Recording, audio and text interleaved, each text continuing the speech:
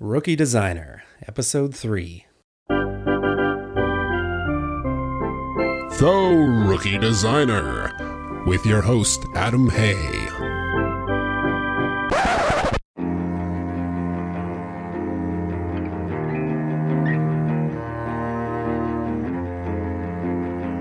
Let's take a look at the starting lineup.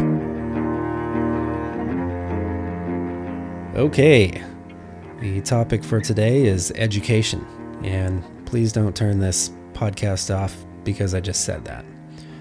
Yes, education, and hopefully furthering it. Something that we all need to do on a constant basis, even though we may not want to. I know in the last couple of episodes I've been kind of rambling on about my own affairs and basically just trying to set the stage for what this podcast is going to be all about, but I did want to put those things out there and let you, the listener, decide if this was the right podcast for you. And again, hopefully it is.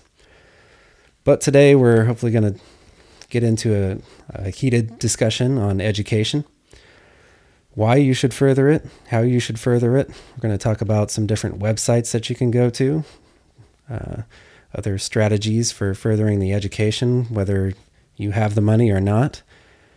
And hopefully we'll shed a little light on why you should do it, how you should do it, and you'll be able to get it done. So the first thing you're probably saying to yourself is, well, why should I be concerned with education? I went to college, or I went to design school, or maybe even self-taught yourself from books. And for those of you that did that, a lot of the stuff I'm talking about today is probably going to be pretty familiar. But generally, why? Why do you need to keep learning different things? Well, there's several reasons. The first of which, and probably the most important, is everybody in the design world is going to be passing you by if you don't do this. And this is something you have to keep up with. The software companies are pumping out new versions just about every year these days. And, well, there's new features that go along with that. Sometimes new enhancements just to how the applications actually work. So it's a pretty big learning curve. And if you don't keep up on it, you're going to fall behind. And there's a couple different people that are probably going to notice that. The first of which will be employers. It may not be exactly the case, but it could appear that your work is falling behind others because you don't know the new features. You don't know the new techniques. And the others are clients. Clients are those ones that always want the new hip technology. And if you don't know how to do this new thing that was just released with a program that they heard about, well, you're not going to get that job. So it's something to think about. If not for any other reason, just to be up on the new stuff and be able to work efficiently and have those new cool features to be able to offer to people. And also it improves you as a designer. There's no getting away from that. I mean, it's something that has to be done. So now you might be thinking, yeah, that sounds pretty good. That should be doable. But when am I ever going to find the time to do this stuff? Well, and that's really just the thing. You really got to make a schedule for yourself and stick to it. And it's probably a good idea actually to write the schedule down. Maybe make a sort of pact or contract with yourself that says, I'm going to do this. Because, if it's just something that you say, oh yeah, I'll do this at this certain time, well, then it's going to end up being something that just gets passed on. And that really can't happen. What I try to do, and for a while this was actually working, I try and schedule a little bit of time every day. And maybe it's just 30 minutes or so, but it is some time spent training. And, I think it's kind of better that way because you're not bogging yourself down with, a bunch of different things to remember. You're just kind of taking it slowly, getting little bits and pieces. So if you can do that, it's kind of ambitious to say every day, but maybe, a couple of times a week or maybe just a couple of times a month, hopefully longer than 30 minutes if just a couple times a month, but really try and schedule some time for yourself. It's an important thing to do and it should be treated that way. Maybe pretend like this is actually a job that you have for a client and your job depends on it. So, because it really does. So just try and schedule some time for yourself and stick to it.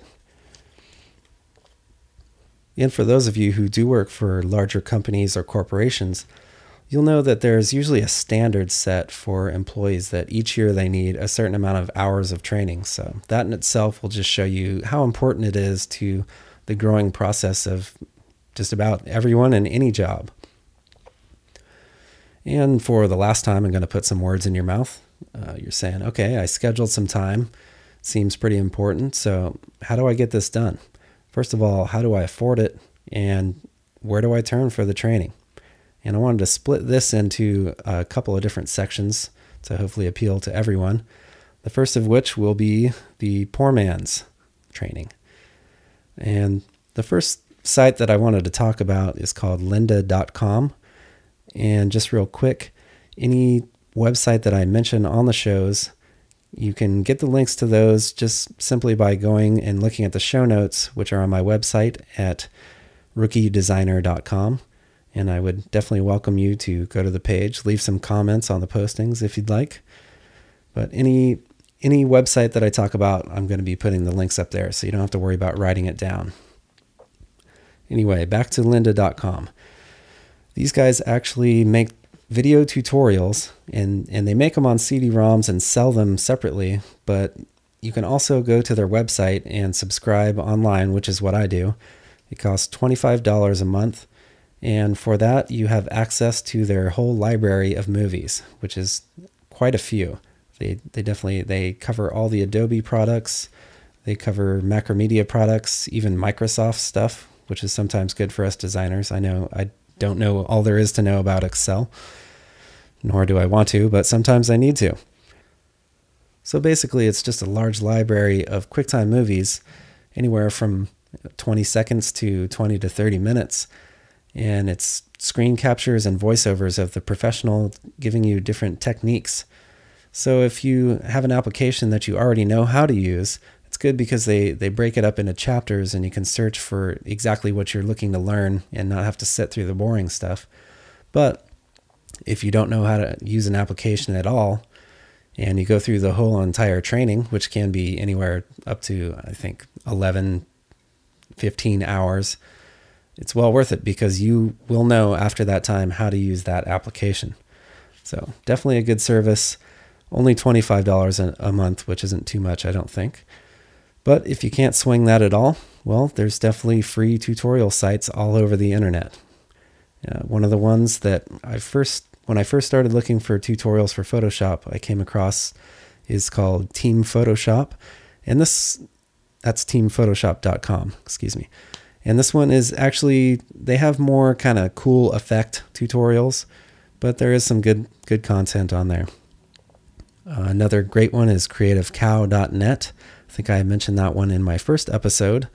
And they cover anywhere from After Effects, Final Cut Pro, Flash, Illustrator, Photoshop, even Maya. They have 3D on there.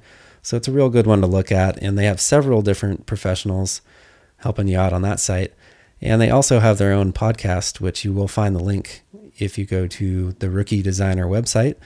And look on the right-hand side, I have a little link section for podcasts, and that one should be up there. I think it is. And if you don't know where to find the tutorials, well, you can always just punch up google.com. It's good to be specific about what you're looking for. I mean, if that means Photoshop tutorials, sometimes I get even more specific than that. And, whatever exactly it is that I'm looking for, you can usually punch it in and find some kind of message board somewhere or some kind of information that's going to help you out. And when all else fails, Noodle. I talked about this a little bit in the last half episode, but you can always just open an application and just start trying to do stuff, whether you know how to do it or not. It's a good way to learn things by trial and error. And also, if you have a file that's already constructed, perhaps by someone else, you can always reverse engineer and kind of learn things about it from looking at the way that it's put together. This was actually the way that I first learned how to use Flash. I had a file that was given to me that had some action script and animations in it. And I just kind of took a look at how everything worked and learned from there how to do everything. So another good way to learn without spending too much money. Now, if you got the dough, there's a couple more opportunities for you. The first of which is specialty classes. And if you go to a website like Adobe and you're looking at their training section, this is usually what you're going to end up with. You look for training on a specific application, it'll send you to another website of a private company that is authorized to, teach classes on that certain software. You're going to find these things all over the US. Not sure if they're all over the country, but I wouldn't be surprised. And basically, they're going to give you a class that's about 1 to 3 days, and they're just going to bombard you with all kinds of information. It's usually specific to one application at a time. And basically, you're just going to have to cram all that info in and hopefully remember it all, because they are usually a bit pricey. I think they start around $1,000 or $800, probably about $1,000 or $1,200 for the 3-day classes. And along with this, you can usually have the option to get certified. Now, certification is a whole other thing, and I really don't know much about it other than what I learned from my instructors in school, that it's something, it's not a bad thing to have on a resume, because if an employer looks at that and he knows, what the certification entails, then he knows everything you can do in that application. On the other hand, well, you're not going to lose a job because you're not certified. So really, it's up to you. If you have the money to spend, probably not a bad idea to do it. But if you don't, you're not going to die for not having it. Something that I do believe is definitely worth the money is seminars and workshops. And what really reminded me of this is the DV Expo, which is coming up soon if you are in the LA area, December 4th through 9th. It's going to be at the LA Convention Center. And they have tons of workshops. If you look at the website for this one, they have tons of workshops on all the Apple Final Cut Studio applications. And they also have certifications with all those as well. So that's what made me think of that. Other big ones you've probably heard of: Photoshop World, Mac World, but there are tons of small ones. And most of the ones that I've been to are for Photoshop. A lot of them were Photoshop for photographers. That's a mouthful. And these are good, mainly for the fact that you're going to learn things that you're probably not going to be able to learn in a book. The professionals there are very talented, and they're going to be talking about things such as workflow, different shortcuts that you can use to get done faster and hopefully make more money that way. It's just something that I believe is a good thing to do. And you can find ones out there that don't cost too much. The big ones, the Photoshop World, the Mac World, they're going to be pretty expensive. And if you work for a company that does send you to seminars, well, I suggest that you try and get them to foot the bill, because it is going to be quite pricey. But if you can't afford, it's definitely going to be worth it. It'll be a good experience. And usually with those big ones, they have the big expos, so you get to go look at all the cool new toys, which is always a good thing. And finally, well, you could just go back to school. And I know this is a bad option for probably most. I actually did finish my last degree while I was working full-time, so I can say firsthand that it was not very fun. But, sometimes you got to do what you got to do. So for all the masochists out there, go back to school.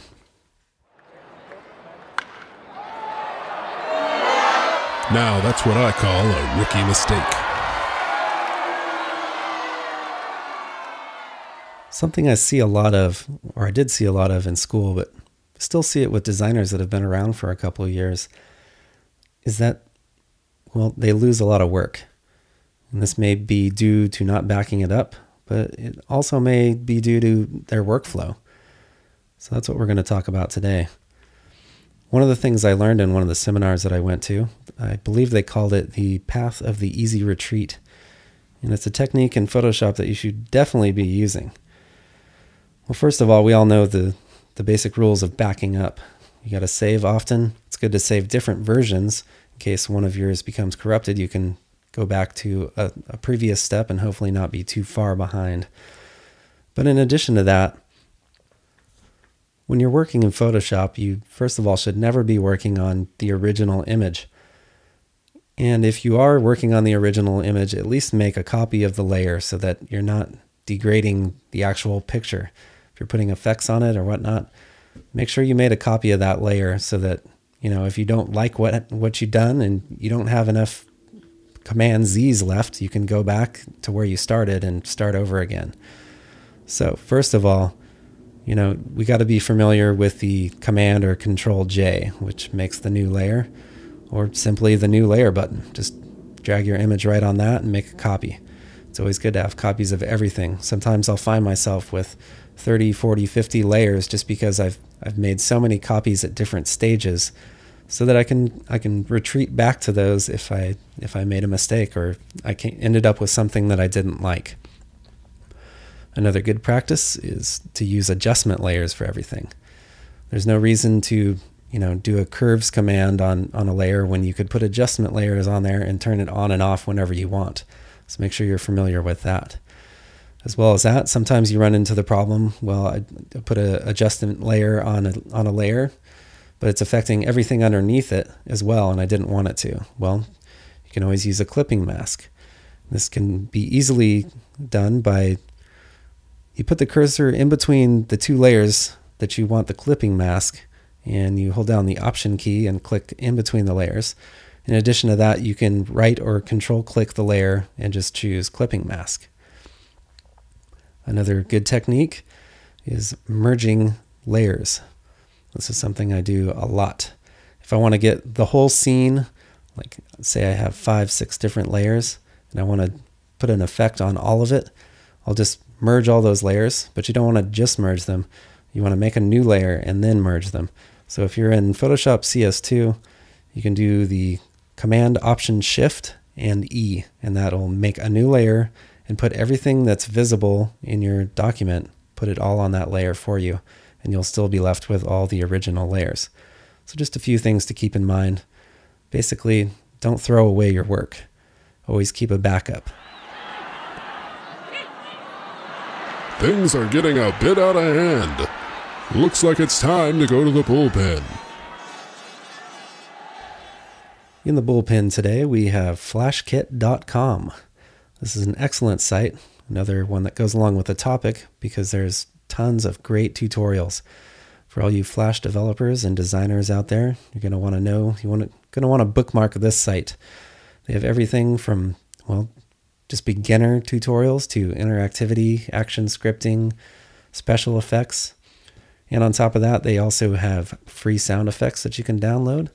They have a message board so you can go up and get answers to all your burning questions. Just an excellent site to go to, so you should definitely give it a look when you get the chance. Well, that's going to do it for me.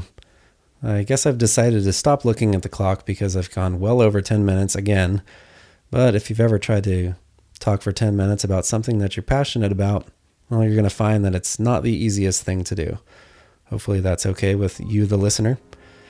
As always, I encourage you to go to the website at rookiedesigner.com. Maybe put up a comment or two for the postings. My email is up there as well if you'd like to speak to me personally. If not, I will be speaking to you on the next episode. That one's high. It's got the distance. It's out of here.